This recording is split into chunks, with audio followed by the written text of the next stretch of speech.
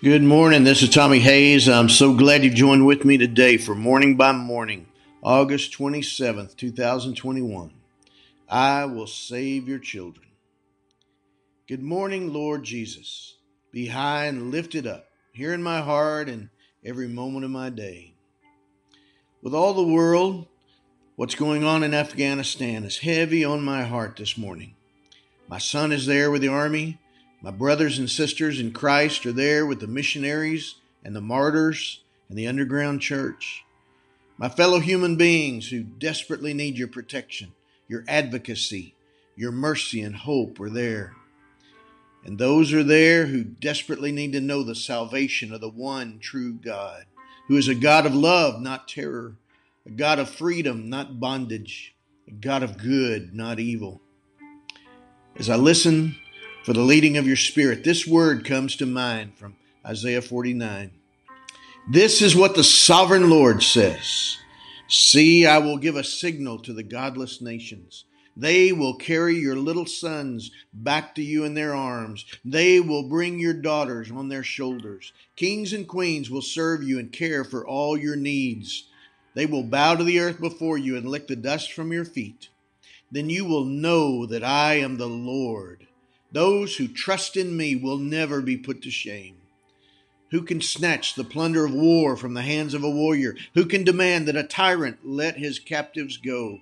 But the Lord says the captives of warriors will be released, and the plunder of tyrants will be retrieved. For I will fight those who fight you, and I will save your children. Isaiah 49, verses 22 to 25, New Living Translation.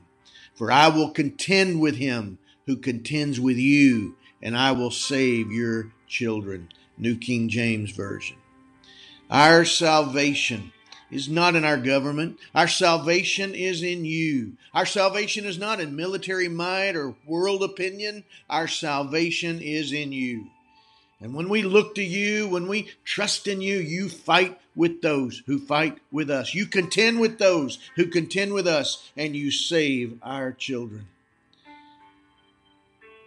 There's eternal salvation, and there's also present salvation in our present circumstances. And right now, I'm praying for both. When we see you move in the ways that only you can move, when we see you do what only you can do, all the world will know that you, the Lord, are our Savior and our Redeemer, the Mighty One of Israel. Verse 26. Lord, let it be so. In Jesus' name I pray. Amen. Father, God, in the name of Jesus, I join in the agreement of prayer right now with everyone joining with me in this prayer, that, Lord, you would move in power. You would fight for those who turn to you. You would contend with those who contend against us. You would snatch the prey out of the grip of the tyrants. You would bring those who are suffering out of the grip of godless nations, Lord, and you would bring salvation to all. Eternal salvation and even salvation right now in the present circumstances. Lord, we magnify that prayer out over all who desperately need you right now, in Jesus' name. Amen.